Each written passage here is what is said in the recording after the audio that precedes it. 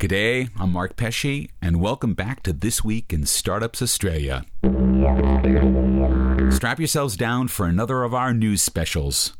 We'll learn how some new open-source legal documents can make seed funding a lot easier for Australian entrepreneurs, find out why a small change to our immigration laws will completely transform venture capital in Australia, and take a peek at a recent capital raise via crowd investing. All the latest news that matters on this episode of This Week in Startups Australia. This Week in Startups Australia is proudly sponsored by VenueMob, the biggest venue marketplace in Australia, and eCal, the right time communications platform. It's time for another news special, and as always, we're joined by an investor and a journalist. Our investor is Dean Dorrell, a principal at Carthona Capital. Based in Sydney, Carthona describes itself as a boutique venture investor and advisor focusing on startups and growth companies. Carthona has made investments in startups such as Seek, Ingogo, and Airtasker.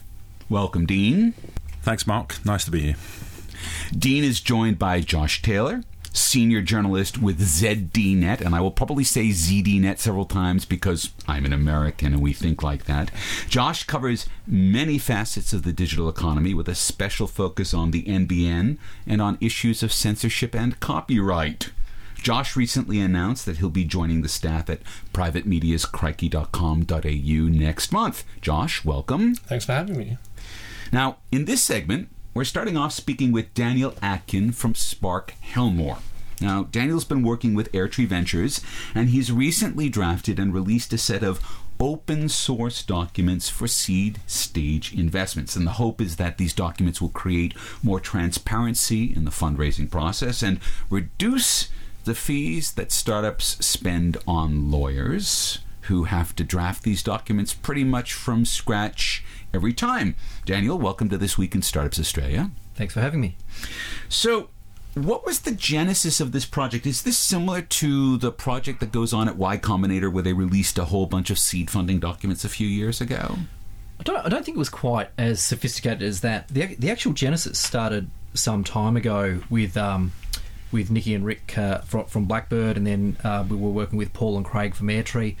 And it was the whole idea was really, like you said, to bring transparency, efficiency, and speed, and also a piece of education to the fundraising process.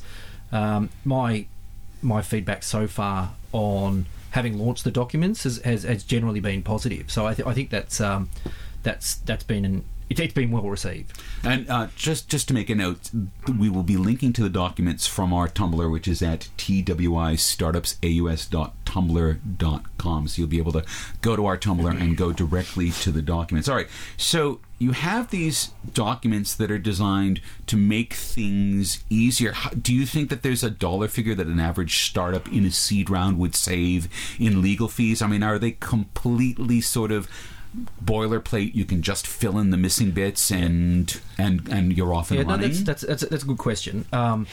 People have actually asked me that and said, "Oh, have you talked yourself out of a job?" And my actual response is probably yes and no. They work for so long as the relevant company has kind of got its house in order, in the sense that it's got its capital structure organised, and if you were, for instance, an experienced entrepreneur and you're on your second, third, fourth, you could probably get the documents and do it yourself. If you're a first-time entrepreneur, I think they do provide a great deal of transparency and a good bit of background and benchmarking as to what to expect if you're going to be taking professional money. And a framework for thinking maybe about how to organise yourself as a corporation? Yeah, well, the organisation piece normally gets done a bit before these documents come into play. So, well, then perhaps I should reframe that as the reorganization bit. Yeah, that's right. That's right. So the idea is that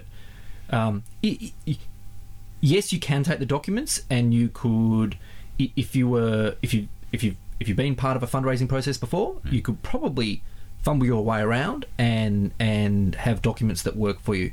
My sense is that that would be a very, very small a set of circumstances when that will happen. And as I said, that's when you've got, say, an experienced entrepreneur or a group of advisors who sit around you who and can actually craft it. And so from my perspective, I'm not troubled if people just want to print them and use them themselves. That's, it's kind of a bit of a risk if you don't go and speak to someone and say, well, how do these documents work? But well, I mean, we keep on referring to them as the documents. What are the specific documents in question? What are the specific things that you can do with these agreements? Well, if I start with what are the documents start off with a term sheet, so which basically outlines the broad terms of the investment that you're asking people to make. A subscription agreement, which is a document that says, I'll write you a check, and in return for my check, you'll issue me shares. Right. There's a shareholders agreement, which basically says, okay, as a shareholder in the company, this is how we're going to regulate all of our rights. This is how you can vote on board matters. This is what happens when shareholders want to vote on things. And then there's a sheet dealing with the actual, which sets out a set of pro forma preference share terms. I'll get to that in a moment. And there's these are for corporations that have multiple classes of shares, possibly. Right. The last document is an IP assignment document, which is kind of getting back to that, putting your house in order, right. making sure the IP all sits in the right entity. Mark, back to your point on the preference share terms. The idea is that these would probably be a fairly low-ranking. If you were to go with preference shares, they would be a low-ranking preference share term. So they would almost be the first class of preference share on issue, and the preference that these shares have is just a one-times liquidation preference, which is probably more in terms of founder friendliness. It's the friendliest you could probably find, in that it's a one-time non-participating preference share, which basically means if the business goes belly up, they're the first to get their money back. But if the business goes well, they don't double dip. They don't get their money back and then share pro rata with everyone else. It's you share the same as everyone else if you do well. They're just front of the queue, basically. Yeah, effectively. It's effectively front of the queue in a situation where the business doesn't go as well as you would like. So one of the things I didn't hear is that it doesn't sound like there was a convertible note document in that. No, there's not. The reason for that is... there's no reason behind not including it. That may be something that comes in time. I think convertible notes do need a little bit more education around when people are going to use them. There can be some adverse set of circumstances that arise if you go raise with a convertible note. So long as people know what they're getting into, I have no problems with raising with a convertible note. But there are added slight complexities with a convertible note. It's because the person who holds the note is a debt holder, right? And so they have a different I guess class of preference if the business goes belly up. Well, they're a creditor as opposed to an equity holder. Right. This is why I was thinking when you're doing the preferences. But now let me ask, Dean, do you think that with some of the companies that you might seed fund, would this accelerate the process and make things cheaper for a company that's looking for seed funding, that these documents exist? Yeah, I think they definitely would. I still think that some individual firms will prefer to use their own docs, which actually can be quite similar to the standard docs. Right. And also I think that there'll be some specific terms that people won't like. In any agreement, that's always and that's true. Sure. And I think in these particular documents, sometimes founders will look at the way that the shares can be bought back and decide that's not so founder friendly. Well, I don't disagree with that. I think that the documents aren't meant to be a code. They're a starting point. If you're going to take investment, these are the conversations you're going to have. These are the type of things that can give rise. Now, to Dean's point around the buyback, there's plenty of ways you can kind of skin the founder issue in terms of buyback, founder vesting, things like that. But the expectation around founder vesting is, well, if someone's going to write you a check, there's an expectation that you're going to stick around for a certain period of time, and it's not intended to be handcuffs or anything like that. It's just recognizing that someone's writing a check, taking a bit of risk, and effectively they're investing in the person. Yeah, and I mean, I guess the problem is always that there's the expectation, and an agreement to enforce that expectation is always. I had someone say to me, everything's fine until you have to get the contract out of the table, right? Yeah, that's right. I don't disagree. Yeah. I think also, so just touching on Dean's point, there is no doubt that investors are going to have their own house view. So some investors, there'll be parts of that document that won't work for some investors, and there may be a lot. And I also appreciate for a number of professional firms, funds, they have house documents that they like to use because it just makes it simpler for their investing process. But I think really the intention for the document is entrepreneurs, founders can look at the document and say, hey, you know what, actually I know what to broadly expect. Right. It may not be exactly like this, but it'll be in the ballpark.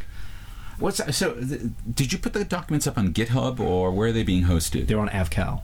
Which is? The Venture Capital Association. Okay, all right, because I'm thinking if you put them up on GitHub, then you could actually fork them. In other words, it would be a really interesting, you could take the open source strategy and actually go, okay, and here's what these guys wanted to do because they wanted to add these particular features or take these particular features out, so they could actually be a bit of a living document. I wonder if someone, clearly someone could do that if they wanted to. There is no doubt people can do that if they were minded to do it. Right. I think if you were to do that and you kept chopping and changing them, and my view is the documents are going to evolve over time as trends in investment cycle change. So Australia's a fairly small pool of capital for constant investments. And so the research that we get in terms of investment trends is fairly limited. But you can go over to the US and there are firms on the West Coast who are doing 250 odd deals every quarter. So the data that you can get out of those firms is fantastic. And so what we try and do is we try and aggregate what's happening there, what we expect to happen in the market. Now deal terms in the US are very different to deal terms in the US are different to deal terms in Australia. Right. I think they're becoming quite similar, but the idea is to kind of replicate to an extent what's happening in the US with this is how deals get done. One of the really good things is an education piece for entrepreneurs, because often they come to us not even sure what sort of documents are going to be put in front of them. Right. And I think that's right, and it happens time and time again. And the idea, or one of the ideas behind here, is that if an entrepreneur was to go and a founder was to go and get some professional money from a firm, Carthona, other venture fund, they can just go to a reference library, which would be the AVCAL site, where we've got these documents, and say, okay, well, this is how a shareholder agreement looks. This is how a subscription deed looks. This is what I should be expecting in a term sheet. So what Carthona have given me, it's kind of ballpark. It's about right. So you're not, the education piece won't be necessarily from the fund from the base up. It'll the founder or the entrepreneur will come with hopefully if they've looked at the documents, will come with a degree of knowledge, and so it just makes the process much simpler. And the conversation's probably a little bit more advanced than you might otherwise have in terms of if it's a fresh founder, never seen investment documents before. Hopefully it just makes it simpler. And one of the things to say about that is often doing a deal or closing a deal for us, one of the biggest issues can be if the entrepreneur has a lawyer that's not experienced in startup documentation. Often it could be a family friend or a lawyer they've used before, and suddenly that lawyer is learning startup documents, which is highly frustrating for us. You're being very, very polite with that. I agree entirely, and I think the other one is the family lawyer is an interesting one, because sometimes family offices, high nets, in my experience, you can now.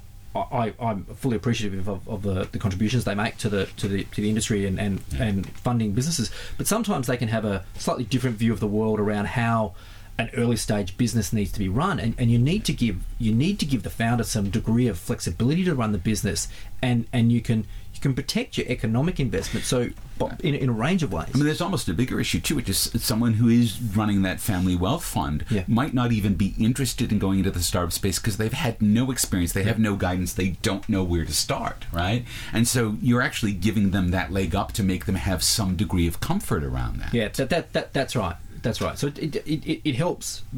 The documents help the community as well. Yeah. Well, we often find that those type of lawyers can actually really harm an entrepreneur's case. It's the old VC joke. You can set the valuation, but I'll set the terms. Agreed. Yeah. All right, Daniel, thank you very much for joining us in This Week in Startups Australia. Hey, my pleasure. Hi, this is Mark Pesce. I'd like to tell you a few things about our sponsor, VenueMob. VenueMob connects people with the perfect space for a party, a dinner, a conference, a meeting, a wedding. The Venue Mob events team have scoured Australia to find venues to suit any kind of celebration, large or small, intimate or over the top, with a dedicated business events team to provide exceptional service for corporate clients in Melbourne, Sydney, and Brisbane. With all these events, and with the millions of dollars worth of functions and events sent to partner venues every month, Venue Mob has the relationships and the buying power to secure the best price for the best venue. Find out more at venuemob.com.au. And we're back. I'm here with Dean and Josh. So, Dean, I saw Bruce Bilson give a talk at the National Press Club a couple of weeks ago, and he announced that high net worth individuals who can currently essentially buy permanent residency for, I think, bringing $10 million into the country, and they would normally do this by buying real estate, which is now no longer maybe such a good idea. He's indicated that, in fact, they'll be required to put $500,000 into an investment fund, something like a VC investment fund for innovation in Australia. I now heard from someone who's well connected in the field that there may be 3,000 people in queue waiting for that visa, and that within the next 2 years that will actually go from $500,000 to $1 million. So just on those numbers, as they stand, we are now talking about the formation of a venture capital fund of $1.5 billion.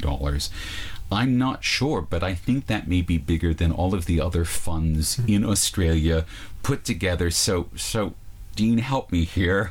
What does this mean for VC funding in Australia? Do we even know yet?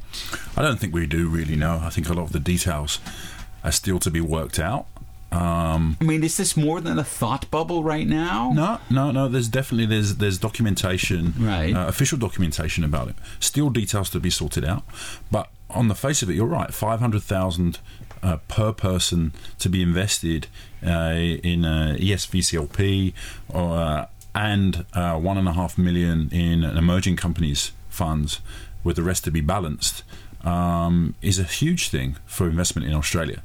Now, whether 3,000 people will like those terms is a different matter, I think, because the funds for the VC needs to be upfront. It needs to be put in cash, and I think investors will be somewhat wary about doing that without knowing where those investments are going. I think traditionally they've known very strongly, for previous visas, they've known it's going into their Point Piper house, right, or to the mine, or into bonds that they could be really sure that the money was coming back after a certain amount of time. Right. So it was in one case, a certain case of parking the money. This way, the money really is at risk, and I guess that's why the visa's been designed that way. Yeah.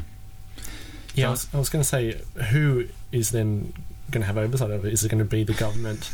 And at what point, what extent does the government have oversight of it? Is there a control level? Does it then become the government picking winners and losers in this sort of thing? How does it exactly. Do we have the Bruce Bilson fund similar to the George Brandis fund for the arts? You had with the superannuation, the Future Fund, set up by Peter Costello, who is now running it. So essentially, he went from that job straight to running the superannuation. And I can't actually imagine that a government would actually want to have this. I mean, yes, everyone wants to have $1.5 billion to be able to throw around, so there's going to be the temptation. But I can't imagine that picking winners is ever going to be a successful strategy in this. It's hard enough for a professional to do it, so how could you get a gang of non-professionals? But I don't think there's any suggestion that it's going to be a government funds that will decide. Yeah. It's going to be Oz Industry registered funds that will largely be professional funds that are already in existence, that will be recipients of those funds if they can structure themselves properly. And okay, so this then brings up the next level of question. It's like, all right, we now have this huge inflow of capital, this huge pool, which will form probably over the next 24, 36 months. Is there any fund in Australia at this point that is structured to be able to handle that? And I mean, the next question after that is, are there enough investment vehicles in the startup community in Australia to absorb that kind of capital? I think the short answer to both those questions is no. Well, because then we're screwed. We've gone from famine to feast, Yes. so to speak. So screwed is probably not the right word, because the Australian VC and early stage innovation scene is not great at the moment. There's not enough money for the amount of companies that are being created. Certainly, if you look at the number of businesses that are backdooring, reversing into ASX-listed stocks, and then becoming highly illiquid, it shows that certainly later stage VC is still very stunted. And I think soaking up $1.5 billion is a very, very tough ask. And I don't think that would be long-term positive for the business. But certainly somewhere between where we are at the moment and there would be a good thing. What would be the immediate impact? The immediate impact is that I think you'd see more VC funds being set up, because people would see that as an easy way to raise funds. Like in all other businesses, I think there'd be a concentration of funds around people with track records and a history of actually being able to execute deals. So, I'm wondering if it also doesn't start to act as a bit of a magnet. Do we start to actually see a reverse talent flow, where talent actually comes from California to Australia to be able to find funding, because there's more money sort of running around loose and not enough companies to put it in? There's already somewhat of a flow of that happening. With looking at one page as a highly successful flow on the ASX. There are other device companies, medical device companies, being funded out of Australia, especially because we have very attractive R&D tax credits. But there's often the case where we have very smart companies that feel like they have to list abroad or get funded abroad to roll out, that you could well find Australian-born companies that have global significance and want to roll out elsewhere could still be funded at home. So, theoretically, what will happen, and I guess we're assuming probably a 3 to 4 year timeline, right, for all of this to happen. So theoretically, what will happen is that it will be fundamentally transformative. I guess starting with the VCs, but then the companies that are funding those VCs, because otherwise everything just melts down, right? It's a real sort of evolve or die moment is what we're saying here. For sure. And I think as an early stage VC, there tends to be a selection bias of businesses that aren't going to be capital hungry later in their life cycle, because you know that there's not that much late stage funding around. If you know that there's a big pool of capital, and to get significant amounts out, that tends to be in later rounds. Right. The early stage VCs will start to think, okay, there is more money around here now, so I'm prepared to invest in things that are going to be capital hungry. Eventually, they'll be great companies, but they're going to need to soak up a significant amount of capital, and this could be a route to that. Wow. I wonder if the government had any sense that this was going to be so... it's a great thought bubble, but did they really think about what it meant to inject this kind of capital into a market that's still rather small? I think that could be one of the potential issues as well. If they get it, if they get more demand than what they're expecting, if they get much more money than they're expecting, and it gets, I guess, this kind of gold rush thing happening again. Does that mean that all the popular, I guess, processes and everything will be in place to ensure that it doesn't go belly up and doesn't completely screw people over? Eventually, you've got to balance it. Or even that a lot of these investors don't just end up losing their money, right? Which is not an outcome I think the government wants either. They want this to benefit both parties. That's right. And the government's largely walked away from other programs to help early stage companies and VCs in getting rid of the Investment Innovation Fund. But that was obviously relatively limited, $100 million, and sometimes not all of that was given out. Look, you'd have to have great faith in politicians to believe that this was joined up thinking. And on this show, no, so not so much. Is there anywhere else in the world that they can have a look at to try and replicate it? Because my understanding is that this kind of thing has been done elsewhere in the world. The government's very sort of committed. You hear Turnbull talk all about the time about pinching ideas from the UK and things like that when it comes to like digital transformation and things like that. Well, I mean, just having come back from New Zealand and talked to the folks at the New Zealand Venture Investment Fund, and they have a seed and a later stage. You know, the Kiwis have been good at this, but it's a very hands-off thing. You know, the fund is run completely independently. I mean, there's money from the government in it, but the fund is run completely independently, and they syndicate everything so that they basically act as a keystone for other investors to be able to come in and join in. So there are models that we could take a look at, but they're functioning with $60 million, not with $1.5 billion. Yeah, sure. I think one of the things, maybe the flip side of saying you don't want investors to lose money, is also that if you think that these will all be, by its very nature, foreigners that invest in early stage innovation in Australia. Now, if this is highly successful, those gains will go to people that were essentially outside the country when they gave that money across.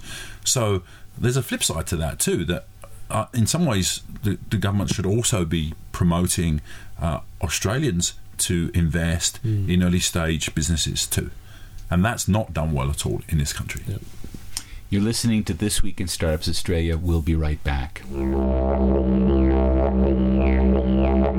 Hi, this is Mark Pesce, and I'd like to take a moment to talk about a project that's close to my heart. For the past few years, I've been giving folks a lot of advice on their crowdfunding campaigns. I've learned a lot from my own campaigns, and now I'd like to pass along the secrets of successful crowdfunding to you. So this August, I'm leading full-day seminars in both Melbourne and Sydney that will help you find your backers, show you how to set your goals, and teach you everything you need to know to execute a successful crowdfunding campaign. Crowdfunding is the new way to bring your startup or your album or your film or your book to life. Find out more at markpesce.com/crowdfunding. This is Mark Pesce. I'm here with Dean Durrell and Josh Taylor. We are doing our news special. The next thing coming up is this question that we haven't really asked yet on this show, but we probably need to, which is, what's up with all the telcos trying to be VCs in this country? Now, I have to be very gentle because one of the series sponsors for this broadcast is Optus Innovate, which is one of these venture arms. But I know the people at Murudi, which is Telstra's venture arm. They're also lovely people. There is a lot of really good talent in this country that's being pulled into the telcos to innovate. What's going on here? It's completely different from what they do as well. If you look at the core of their businesses, and Telstra and Optus are probably the best examples of it. They are companies that are looking for ways to try and, I guess, prevent them from just becoming dumb pipes. And they're both these I guess are the arms of that. Even though being a dumb pipe, mind you, is a good business to be in because it's a cash cow, right? It was traditionally. Now that we're moving away from voice and text to just pure data, where people are demanding much more data but not willing to pay for it yet, you need to have those services that run on the top, and or bundle other things with it in order to make money now. So I think that for these telcos, a lot of it is just, I guess, dipping your toes out and seeing what you can get out of it. If you look at a lot of the companies that Murudi and Innovate have invested in, a lot of them, there are a few cloud companies, there are a few app companies which you kind of would expect with a telco, but there's just like, there's some stuff like some map stuff and things like that you just wouldn't normally associate with a telco, or have any sort of reason for wanting to know why a telco would want to invest in that. One of the Murudi companies was a connected lab instrument, so lab instruments with Wi-Fi, which is actually a brilliant idea. Yeah. But not something I would think of Telstra for. I can imagine that Telstra's probably thinking, 10 steps ahead. What if that company comes up with something that is the next iteration of Wi-Fi that can offer, connectivity without having to roll out those very, very expensive mobile networks, stuff like that. I mean, Dean, from your point of view, are you happier that a company's been through one of these accelerators, or does it make any difference for you when you're thinking about investment? I think it's very much case by case. Sometimes there could be negative selection. A truly great entrepreneur, and let's face it, we're investing in people when we invest in early stage companies. A truly great entrepreneur often has the ability to start things and manage things themselves. There will be some good companies that come out of accelerators and incubators, but a lot of the great ones have bootstrapped everything themselves. In this case, I actually think it's very admirable that big companies are looking at innovation that closely, prepared to play a bit loose. In our experience, some of the big companies that we come across with our either contacts, because we worked in many of the big companies, innovation is very much at the back of their mind. There's so much institutional lethargy that innovation has no place, and so actually taking an approach where you have an outside part of your organisation to find out what's going on, to finance it, and to feed back those lessons into the business is actually a very, very good thing for them. As long as the business is actually prepared to learn from what's happening by the end of it. It's always going to be a problem, right? You know, you do have a lot of companies that claim that they want to innovate, and then when it actually comes to adopting the innovation, they freak out and they walk away from it. Well, often there are turf battles. We've seen that in a number of times where innovation or off strategy is seen as a way to kill things. So, now that you have, I think Woolies doing an incubator, I think it was Westpac has got theirs, and we've got more fintech incubators in Sydney than you can shake a stick at. Is there going to be a major business in Australia that will not have its own version of an incubator in a decade's time? Well, let me tell you a little story. At Christmas time, I was invited by our lawyers to a lunch, and I was on a table with solely directors, chair people from major top ASX 200 listed businesses. We started talking about what we did. I explained that I was an early stage investor, and the table asked me, tell me about social media. So I said it back to them. So who on the table has got a social media account? One young lawyer had a Twitter account. No one was on Facebook? No one. No one was on Facebook. Oh my God. No one had Instagram. No one used Snapchat. Not one person. And my lesson for them was all businesses are tech businesses. If you don't believe your business is a tech business, you're being disrupted whilst you eat. Did they believe you? Look, I think they don't necessarily believe me. They don't necessarily buy into this new fad of the internet and the cloud, but they know something's coming. But many times they don't want to upset the apple cart. They're very keen to stay on message with the board, and I think in time you will see outside independent directors who have big technology backgrounds and innovation backgrounds actually as a major board appointment. So is that in fact what we're going to start to see now in a lot of these companies that have, say, older boards? I gave a keynote at the Australian Institute of Company Directors a few years ago, and I sat in front of this room full of people who sat on all the major boards and explained Uber to them, because none of them had heard of it. I think it had only just barely launched in Australia, but I sort of explained how the whole business model worked. And it was really interesting hearing them reflect on it afterward, that these were things that they just weren't hearing from inside the business. And you have to wonder how long that can go on before, I don't even know, before they do get disrupted, right? Is this something that's going to happen? In other words, is it going to require a dieback before these companies change? And it's always a question. I think that's a possibility, but I think with the new CEO new CEOs coming into businesses will be much more tech savvy, will be much more adept at using the tools that technology gives them. And I think if you're not up to speed with that, it's going to be hard to sit on a board and contribute meaningfully to things that are based around discussions that are based around technology. You're listening to This Week in Startups Australia. We'll be right back.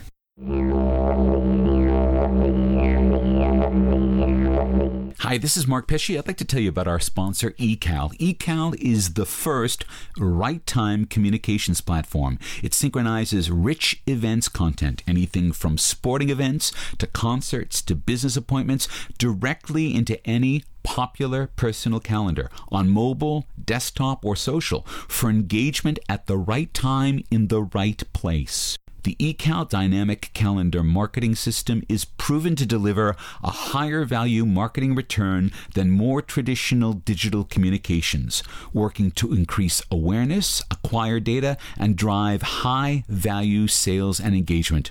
You can sign up for a free eCal account at ecal.com. Hi, this is Mark Pesce, and I'm here with Dean Durrell and Josh Taylor. This is the news special now. We're going to talk about one of your companies, Dean, Ingogo. They just had a great big raise. It was somewhere on the order of around $12 million, which is a big raise for Australia. So could you tell us something about that? I think the important thing to say is Ingogo is not just a taxi hailing app, but much more of a mobile payments system these days. So mobile payments in the sense of cab charge, or mobile payments in the... Because they're one of the investors in Ingogo, are they not? No, they're not. They're not an investor in Ingogo. Okay. They would be a competitor, so to speak.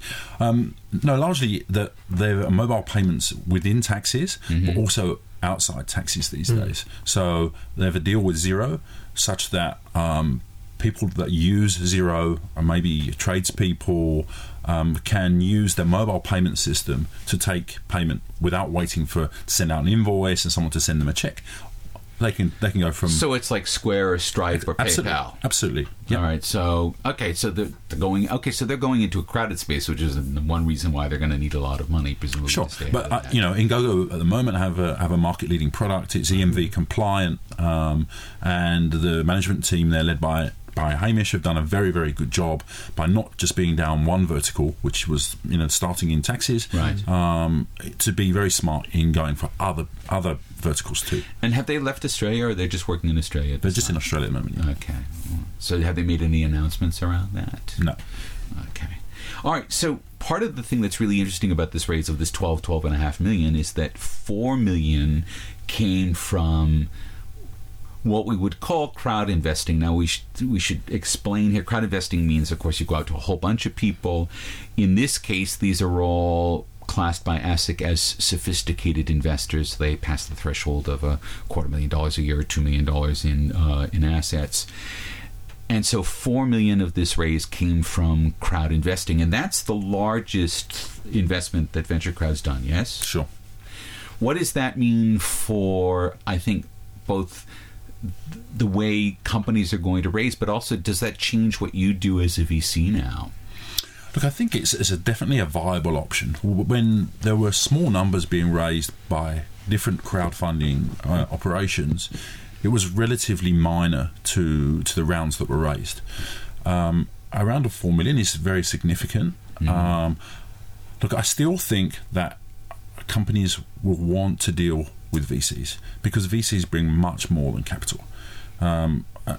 Capital is just a commodity like anything else. Right. A proper VC brings a network, it brings pattern recognition, it brings stability to a board, it brings mentorship to the entrepreneur and the management team. It brings a whole gamut of things. Right. But I think having crowdfunding on the side of that, because that's just opening up the universe of investors, is a good thing for the entrepreneurs, and it's good for VCs too. Yeah, do you think the VCs will actually go, this is one of the piles of money that we can access beyond the pile that's in our own fund? Do you think that they'll start to think of it as yet another tool? Well, it's interesting because obviously there are fees attached with crowdfunding, and there are some VC-owned crowdfunding sites, and there's a few prospective ones out there that were put up by other VCs.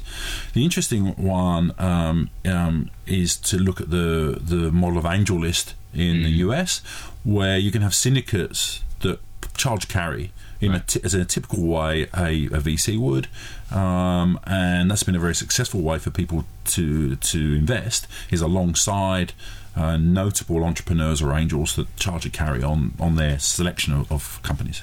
Josh, have we started to see real movement out of this government around retail crowd investing? I mean, you hear noises every once in a while, but is there any legislation sort of popping up around it yet? It's coming soon, we're promised. It's I think there was an announcement around the budget that they're saying that they're actually going to finally move on it, and it's going to happen at some point, but it still hasn't happened yet. They've had other things that they've been focusing on. It's a sweeping series of changes to ASIC legislation, right? Yeah, and that's always going to make everyone nervous. Yeah, I think that's why they're taking it very slowly. It's sort of, it comes under the whole package of the small business thing that they were focusing on the budget, and it was one that people when have been the government can maintain the narrative, it's about small business. So. Yeah. Labor was happy about it, but they said it wasn't exactly how it should be happening, so there might be a bit of a fight there in the Senate at least. So.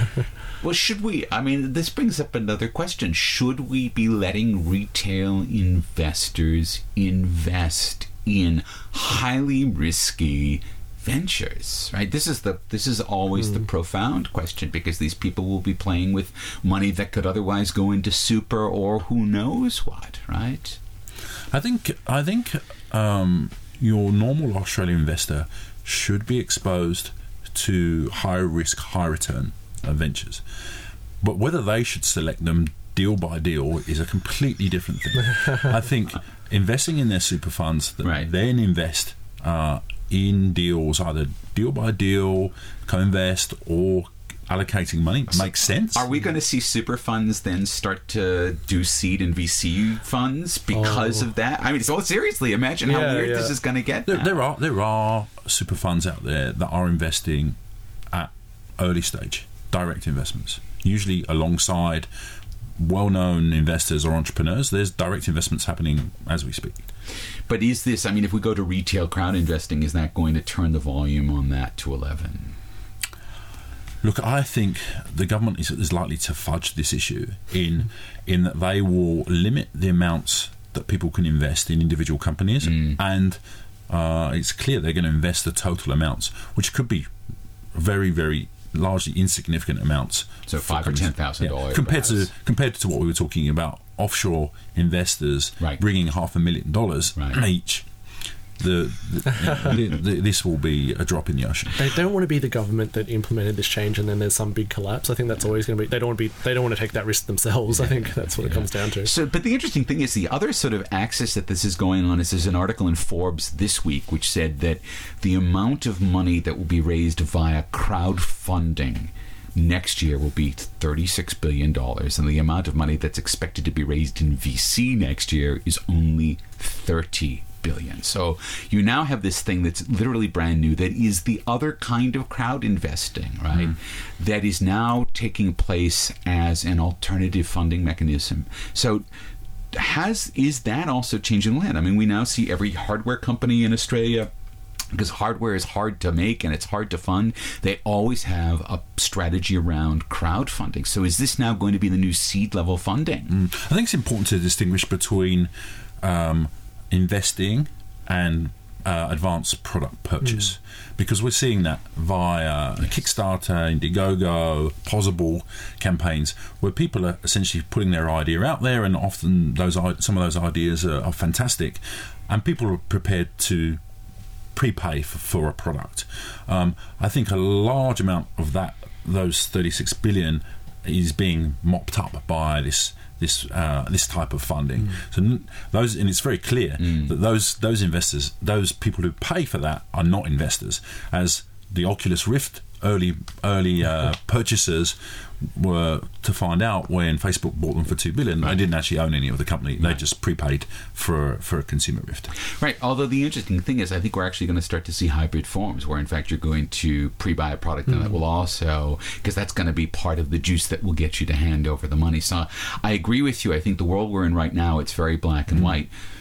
Except from my point of view as a startup funder, because now I can go, actually, wait a minute, I don't have to go and shake my booty around getting investment, which can be both a good and bad thing because I have this other channel open. And you now have a generation of companies that are thinking that I don't need to go to a seed round or to an angel round, but I can actually just go straight out to the market with the product.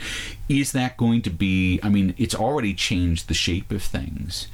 Is that going to be the kind of thing that makes it more difficult for companies to get financing further along if they've always gone directly to the market for that?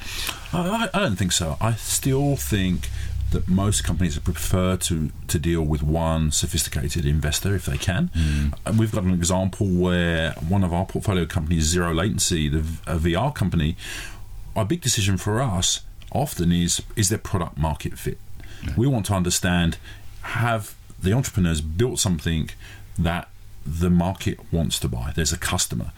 For those guys at Zero Latency, very smartly, they did a Pozible campaign where they had a group of people, a whole number of people buy tickets. And that was really evidence to us that they'd built something amazing, but actually there was a market to buy. So in terms of our investment thesis... So you looked at it as validation. It was absolute validation for us. We invested prior to that Pozible campaign being delivered, and in fact our investment really helped them deliver that.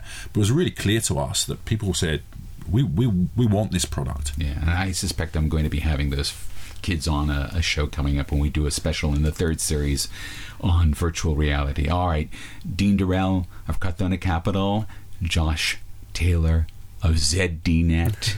Thank you very much for being on the new special episode of This Week in Startups Australia. You're very welcome.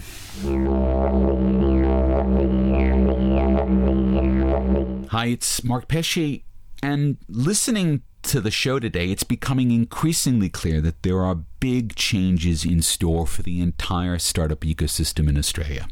More money is going to be flowing in, and that's going to be bringing more opportunities and more problems. We're going to need to lift our game to take advantage of these opportunities, and we're going to have to suffer through all of the growing pains as we mature into an economy creating world-class startups. We'll get there, but it's going to take a few years. Now, if you want to see some photos of our guests or a link to the documents that Daniel Atkin prepared to help startups do their legal work, check our Tumblr out at twistartupsaus.tumblr.com. Now, big thanks to our sponsors, VenueMob and eCal. Their support makes this podcast possible. Thanks again to Felix Warmoth and AnalogCabin.net for his hard work creating a podcast that's always a joy to listen to. Thanks to Daniel Atkin of Spark Helmore, Dean Durrell of Carthona Capital, and Josh Taylor of ZDNet for making the time to come on the show. We'll be back in a fortnight with an episode that will fearlessly face the one thing no startup ever wants to consider. Until then, this is Mark Pesce thanking you for listening to This Week in Startups Australia.